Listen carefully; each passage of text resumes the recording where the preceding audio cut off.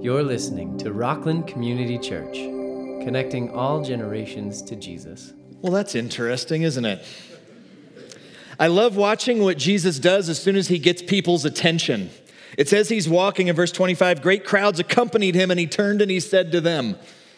He's got crowds, they're looking, they're going, we're following the teacher. What in the world is he going to say to us? And he does nothing like the church in the 21st century would do. This is what he does with it. Oh, you want a little tidbit? Here you go. If anyone comes to me and doesn't hate his own father and mother and wife and children and brothers and sisters, that's bad enough. And then he says, yes, and even his own life, he cannot be my disciple. There's at least two pieces of what he just said that if we just read that or just saw it on a billboard and we didn't have the context, or maybe we don't know Jesus very well, and you say there's two pieces that should maybe just give us a little pause. The first one is what we're supposed to do, he says, which he uses the word hate. And then it's the object of hate, which is like family. It's the ones that we love the most. And we look and go, now, wait a minute. I thought we were supposed to love even our enemies. And here you are saying, unless you hate your own father, mother, wife, children, brothers, sisters, yes, even his own life, he cannot be my disciple. So let me explain. This might mean something a little different than it does on the surface, as you might guess. That is, the Bible's written and uses parts of speech like we use parts of speech. Or I should say, we use different figures of speech, and the Bible also uses figures of speech. And quite frequently in the Bible, you would see the rabbis would do this and Jesus would employ it. They would use hyperbole. And that appears to be one of the main things that Jesus is doing here. He used it very, very frequently. I did this once with some middle school kids, and I was talking about this passage or another one, and I said, someone was asking a question. I said, I've told you 1,000,000 times that Jesus uses hyperbole. And then I just waited, and not one of them realized what I had just done. I was like, well, never mind.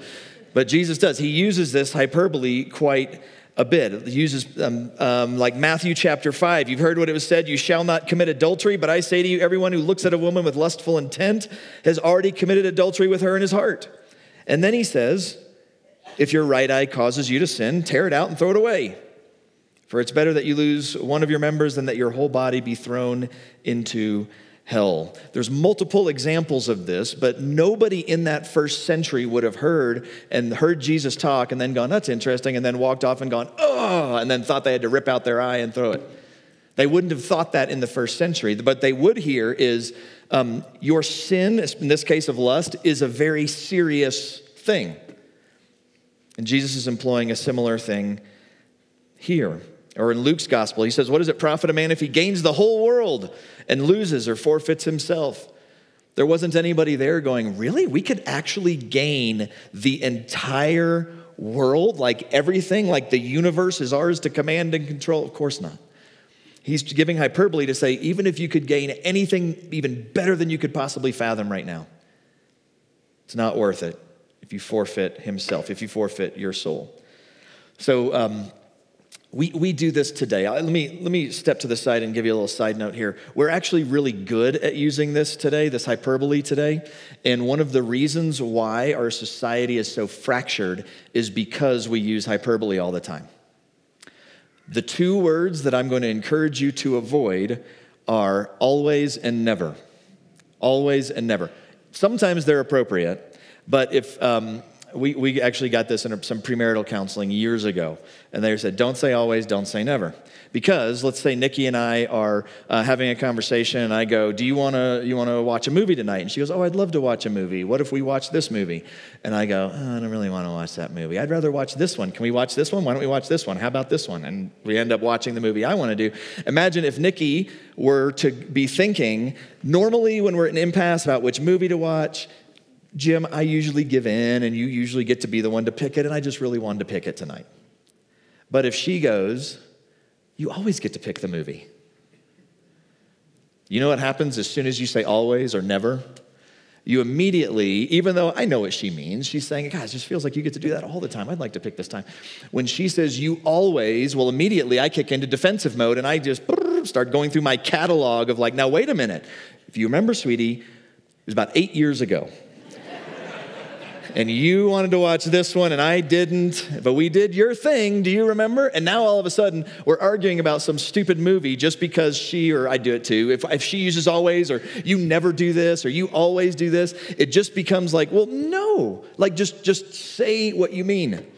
This is why when you go, well, these people always do this, the Democrats always do this, the Republicans never do this, and we start throwing out those kinds of words, it just takes the debate and the dialogue out of a sane conversation about issues or about a certain instance and just becomes mudslinging at the other person. Relational advice: don't use hyperbole of always and never. It'll save you tons of time, I promise.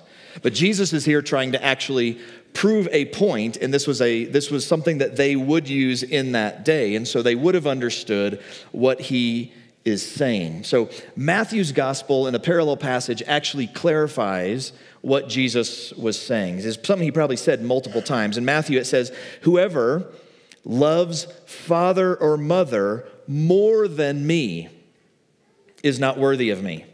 Whoever loves son or daughter more than me is not worthy of me. Whoever does not take up his cross and follow me is not worthy of me." And so what he's really trying to get to here is this is serious, that Christ takes first place in our life. But I get why it says the word hate and why that can make us bristle a little bit. And then especially about like who he's talking about. He says, unless you hate, and he goes through all the people that we love the most. He goes through family. And so you look at that and go, is he really like downplaying it? Like, should we not love our family that much? And I think actually the opposite is true. That what he's trying to do is he's trying to take the very thing that is so precious to us and say, I'm even more so. That he's trying, like, think about this. If he were to go, all right, listen, if you want to follow me, you have to hate your ex.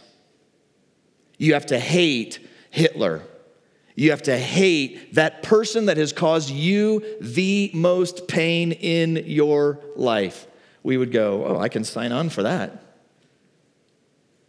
Or if he used the same language, said, if you have to hate, the lady that lives down the street and you've known her for years, you don't really know her name, and now you've known her too long, you're a little embarrassed to go, what's her name again? She knows your name and you don't know her name, and yeah, her. She's the one you have to hate if you're going to be my disciple. We would go, oh, well, that's not a big deal. What he's saying here is who you have to put first and foremost is me, Jesus Christ, is what he's saying. And he uses an example of the thing that we hold very dear, even more than family.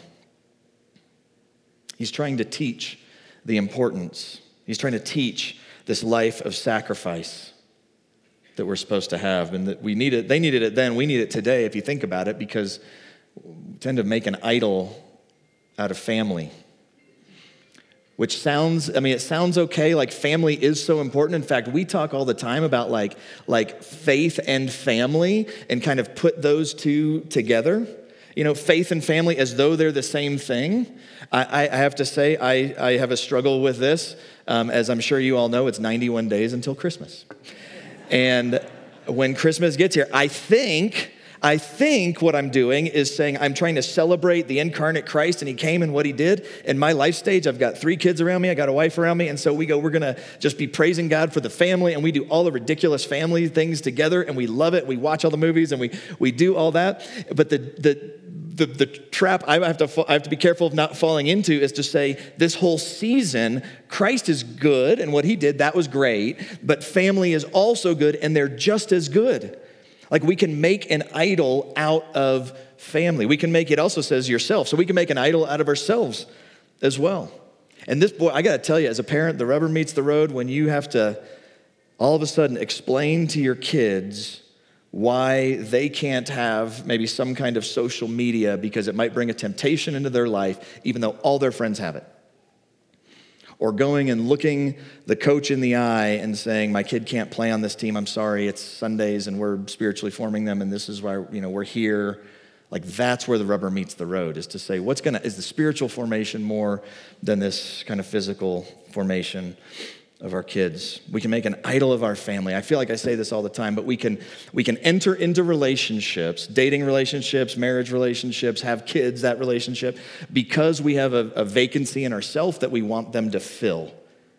That is making an idol out of them and then putting a weight on them to say, fill this void in me. So just to be clear, Jesus is saying family is of the highest importance. That's one of the things he's communicating. When he says, and hate even your own life, he's saying, you matter. I came and died for you. But what he's trying to do is to just kind of tweak him a little bit, just to get him to go, that he is saying that he is more important than anything that I could list. That's what he's saying. In fact, he says it, he explains it. He says, whoever does not bear his own cross and come after me cannot be my disciple.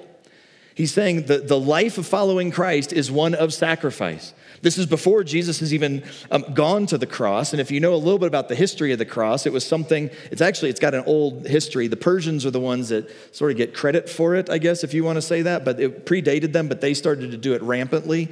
And then the Greeks kind of modified it and did it a little bit. And then by the time the Romans got here, they said that thing the Persians did really worked. And so they really started doing it again. And so when he's with them going, take up your own cross, come after me, or you can't be my disciple, they would have heard and understood in that day that this is about, I might have shame, I might have pain, I might have humiliation, and it might cost me my very life. Following Christ might cost him shame, pain, and death.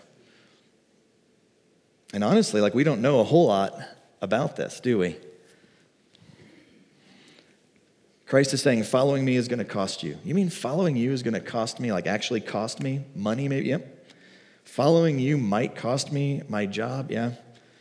Following you might cost me my own desires? Yeah. My own dreams? Yeah. My own plans? Yeah. These things that I've thought about since I was a little boy or a little girl, and now here I am as an adult, and now I've come to faith in you, and you're saying you might upend it all? And he says, yes. I am more precious than anything. I am more to you. I am worth more to you than anything that your finite mind can dream up. That's what he's saying. He's saying he gets first place. Now, this is far from what I call check-the-box Christianity. Do you want to be a Christian? Yes. Great. Now I get to do whatever I want, and then I'll just be in heaven someday. I've been part of churches where we've done altar calls, and I don't fault them. I think they're fine. I have noticed a difference in how they work, though. Some is come down, check a box, say a thing, we'll add you to our database, and we'll feel good about ourselves, and maybe it's a wonderful, genuine conversion, and you walk out the door and your life's forever changed. But as you can imagine, some of you I know have this experience where that happens, and nobody ever tells you, here's what it means now to follow the one that you just declared to be Lord. We've got some mindset that says I can be a follower of Christ and it should never cost me. I'll be the follower of Christ, but I shouldn't have to change anything about my life. And Jesus says, no, follow me. What I have for you is far better than anything that you can dream up. And so he says this. It's like he's saying, I want you to know this ahead of time. That's why he says, which of you desiring to build a tower doesn't first sit down and count the cost, whether or not he has enough to complete it? Otherwise, when he's laid a foundation, he's not able to finish. All who see it begin to mock him, saying, this man began to build and was not able to finish. He's saying, know what you're getting into, plan what you're getting into before you actually get into it. This is in the context of count the cost of being my disciple. And he gives another example. Verse 31, or what king going out to encounter another king in war will not sit down first and deliberate whether he's able with 10,000 to meet him who comes against him with 20,000. And if not, while the other is yet a great way off, he sends a delegation back and asks for terms of peace. This is a fascinating thing I want to just point out, that if you think about Jesus' methodology in his evangelism was to say, count the cost and know what you're getting into if you are going to follow me.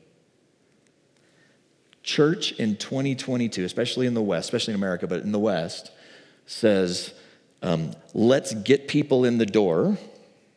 Let's just explain that Jesus loves them, and that's it. And then somewhere along the line, then we'll get to the fact that this means life change, that this means a different way of seeing the world. This means a different way of living. And we got to walk a fine line. It's not just getting up. I mean, there's being delicate, there's being wise. But I notice what Jesus does, I think, is far from where largely the church is today. That it's, let's just get people here. Let's give them kind of the soft version, bare essentials. And then we'll do, it almost feels like a bait and switch to some. Jesus says, so therefore any one of you who does not renounce all that he has cannot be my disciple. That's his summary of what he has just said. He said, I am more precious than anything there. Now this is a little difficult in America. I don't know about you. Growing up, I grew up in the Bible Belt in like the 90s, like late 80s, when was I, 75? So 80s, 90s. And I remember listening, and people would give this message, and they would go, take up your cross and be ready to sacrifice for him. And I was like, okay. Everybody around me is kind of a Christian, and even if they're not, to do the moral thing doesn't really cost me, because even people that aren't Christians, we know the list of the good and bad things to do. And so, you just had almost cultural pressure the other way. So I remember listening to this, kind of thinking it was a little hypothetical, or the bad kids would slip off and drink, and I knew you weren't supposed to do that. And I was like, oh, sacrifice. And that was kind of it. It's getting a little different today. And we moved to Colorado, which makes it a little different as well. Now we got to swim upstream a little bit, don't we? And if you watch in the public sphere especially, the debate has moved slightly from issues, whatever the topic is, which is where we used to talk about issues. And now it comes to the very heart of who you are to say, if you weren't religious, you're imposing your religion on somebody else. You Christians are trying to do this. And now it's going, and it went from we're disagreeing on this to it's a Christian problem. It's a problem with Christianity. You see that largely in the culture today. And so I almost feel like some of you have been called to sacrifice, and we should be ready and prepared to do it. But the question is, how do we become a person of self-sacrifice? That's what Jesus is calling us to do, is to live a life saying, I'm willing to sacrifice for the sake of the gospel. And the question is, how in the world do we actually do that? Because we tend to view sacrifice the same way the world views sacrifice. I'll give you a couple examples. Why would somebody who's not a Christian live a life of self-sacrifice? And before you think of one or two examples that really did, even though they weren't believers, just think for a minute, in general, if you're not a Christian, why would you live a life of self-sacrifice? I've talked to non-believers, and if you really get to the heart of it, and even just talking to them, it looks like they have great motives. And honestly, some of them are doing these really, really wonderful things, so I don't want to minimize that. But oftentimes it's, I just, I feel guilty. I've got so much, and I've been given so much, I feel like I should just give back. That's nice, but really it's sacrifice to assuage your own guilt, which isn't self-sacrifice. That's self-serving. Boy, I feel better after I go and I serve and I sacrifice for others. That's self-serving. There's some, I don't know how prominent this is, but there's some that like to go sacrifice so they can brag about how sacrificial they have been. Sitting around the dinner table and just hoping you get a chance to work in. Well, I volunteer with, disadvantaged children and just kind of work it in a little bit. So people go, you do? Wow. Those are the wrong reasons to do it. I think I've told you before. So we went to Puerto Rico, just got hit with another hurricane, by the way. Oh, my goodness. And we were there with Rockland. Two had just gone through in the period of a year. And one was not good, one was really, really bad. And we were down there, and we got to meet with some ministries down there, and it was really surreal to stand there, and he goes, this is where the hurricane went, and you go, yeah, I see where the hurricane went. It was just kind of chiseled out, the path that the hurricane took. And you could see these yellow tarps over houses, and the yellow tarps were the ones that FEMA had come in and said, this is the house, I don't know how they selected it, this is the house that needs to be built next, so we'll put our supplies towards this house, and then this house, and this house, and they had it all over the place. So you could look and see the yellow and see who was next.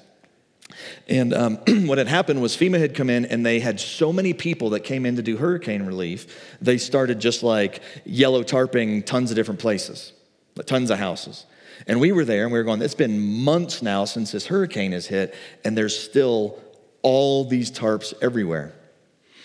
And I talked with a guy who, so FEMA's not allowed to give supplies to any kind of religious organizations. I don't know if I'm about to get people in trouble or not, but they did. The reason they did is because they were trying to help the people of Puerto Rico. And one of the guys that we talked to that liaisoned with FEMA said the reason they finally ended, so what happened was they said, we're doing all this, and a whole bunch of people came, and then everybody left. And so they have all these plans to fix all these houses, but everybody left, so there was no one there to do it. Tragedy strikes, everybody goes down, and then everybody leaves. And what this guy said, and the reason why, I don't know if I'm supposed to say this, finally gave resources to a Christian organization on the ground was because they said, someone from FEMA said, Christians are the only ones who stuck around. Christians went down and set up organizations. We got to see it was like a Baptist men's something, or they're called Send now. They saw this and they said, we're going. And they went down and they planted there to long-term serve the people of Puerto Rico. And so it got so compelling that even our government had to look and go, you're the ones that are actually helping people. And so the process was they actually went, what if we set up another corporation and we give to them and whatever you do with it is fine. And they finally just went, they said it takes too long here. And they gave stuff to the Texas Baptist Men's Association, something like that, and said, go help people. You're the only ones that are here. You're the only ones that are sticking around. You're the ones that will upend your life and come down here to serve. And you might see this and go, how in the world can we actually become people like that? That we would see a need and we would go, I will absolutely sacrifice for that. It's like when I teach in 1 Corinthians, it talks about Christians aren't supposed to sue each other, which sounds like foreign to many people, because the reason not to is because you take that person to court and it says you've already lost. Because what you've done is you have shown the world that we as Christians can't take care of this amongst ourselves.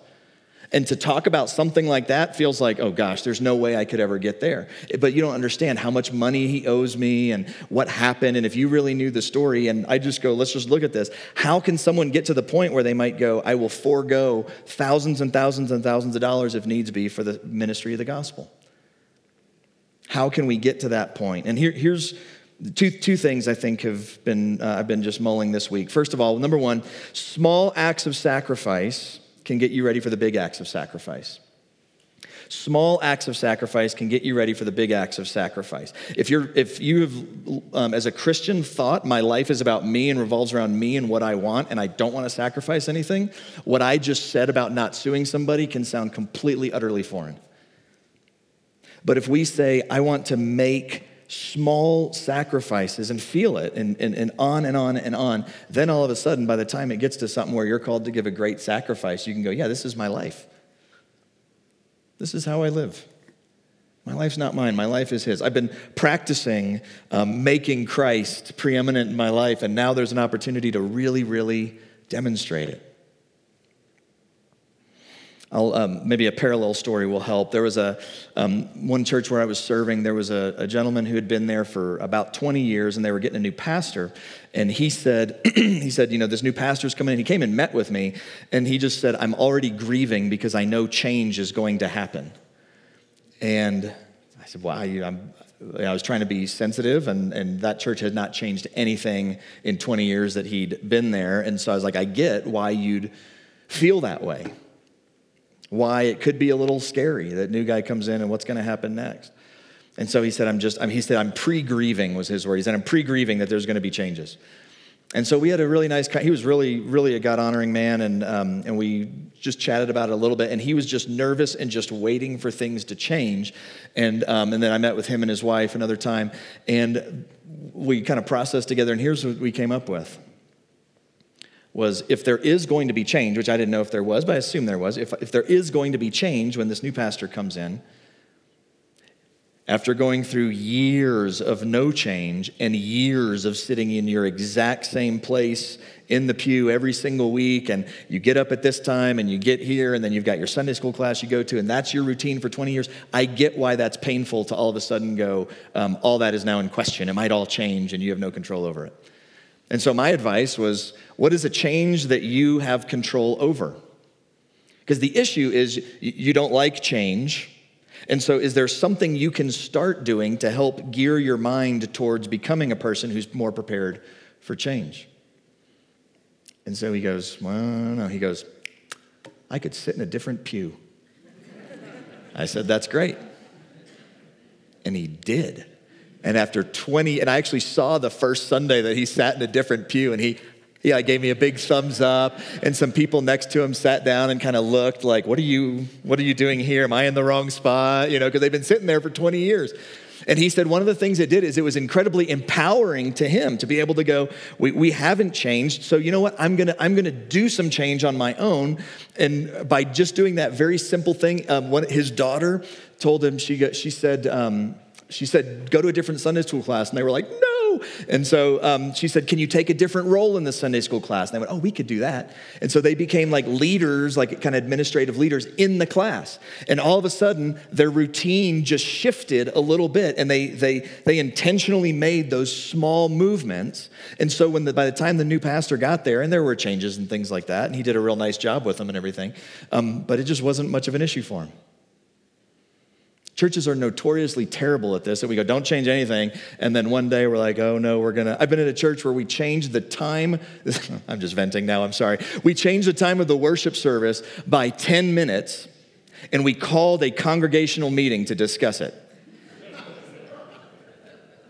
All right? Churches are the worst of this. Don't change, don't change, don't change, and then all of a sudden, even the tiniest change, people go, ah! I'm not about to announce anything, by the way. I'm not like prepping you for that, I guess I should say. But what happened was this man just took control, and he just said, you know what, if I enact these changes on my own, it'll be a little nervous for him. I'll be a little nervous about it, but it's good. And it was so healthy for him.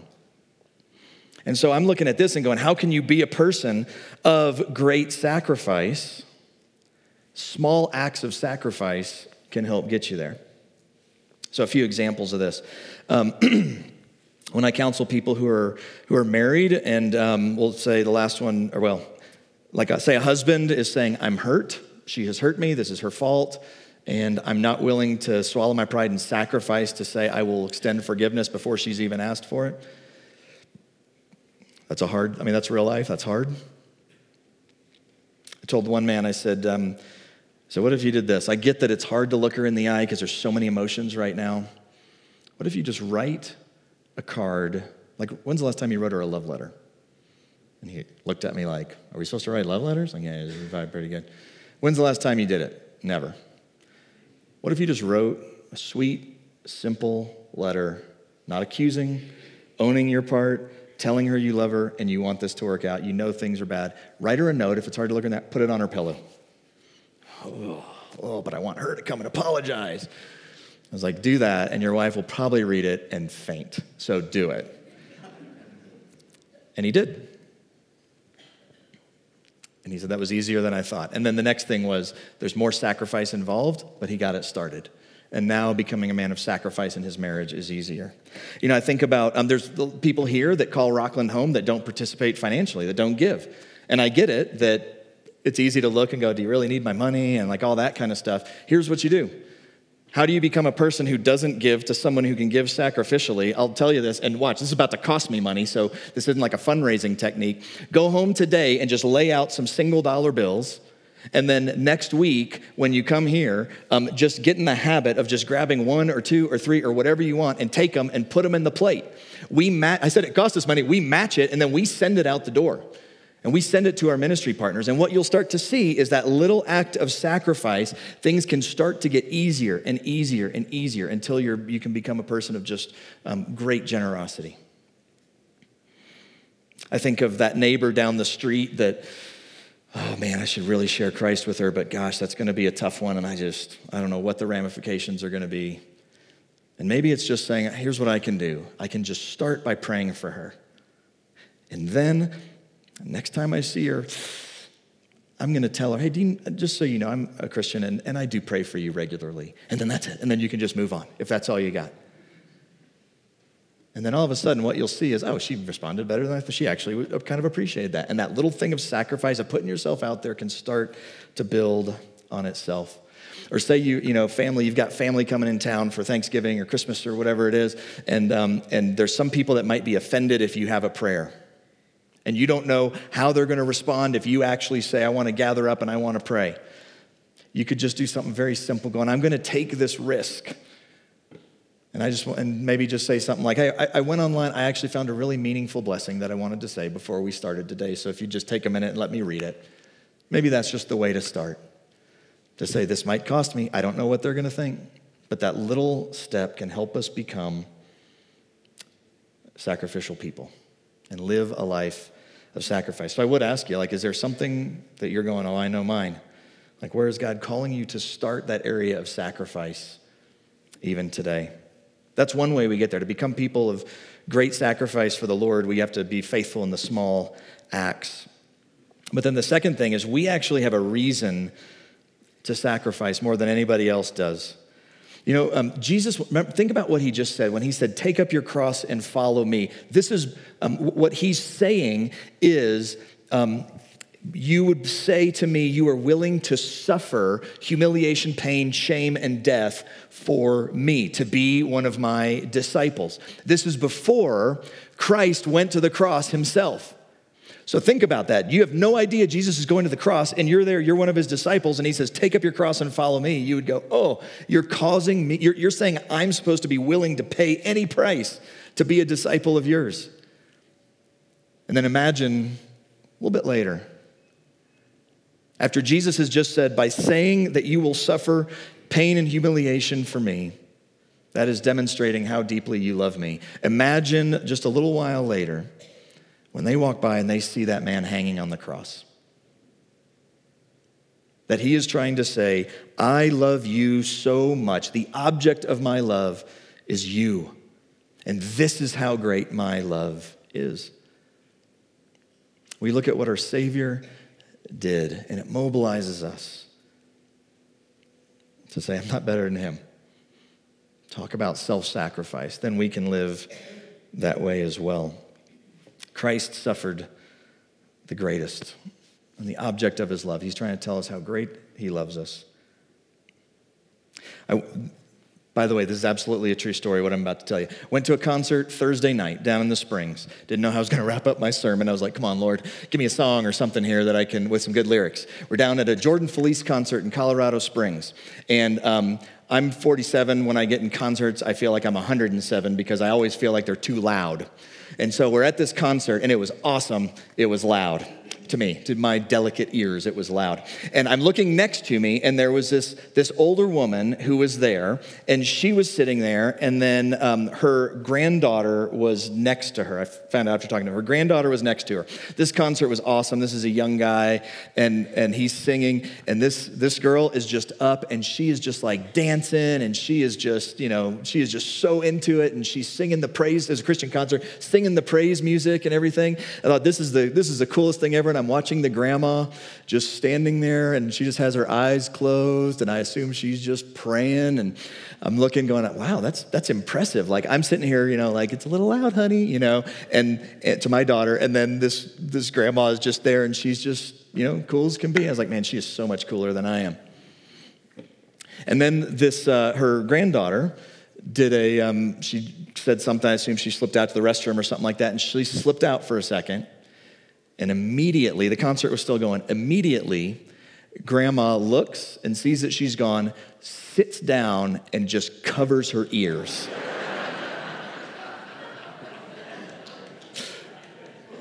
And I was like, oh, all right, I see that. And something just immediately clicked in my mind, which is, she's miserable, but she loves her granddaughter, so she's willing to do this. And so I sort of scooched over, and I just sort of put a hand on her, and, she looked up at me, and we both understood what was happening. And then her daughter comes back, and, I was kind of the lookout for her. I was like, oh, she's coming, and she's like, oh, and she stands up, and kind of gets back into it. And after the service, I just said to this woman, I said, hey, that's, God bless you, that's really cool. And I promise you, she said this to me. She said, after what he did for me, this is easy. After what Christ has done for us, when we remember that, living a life of sacrifice starts to be easier.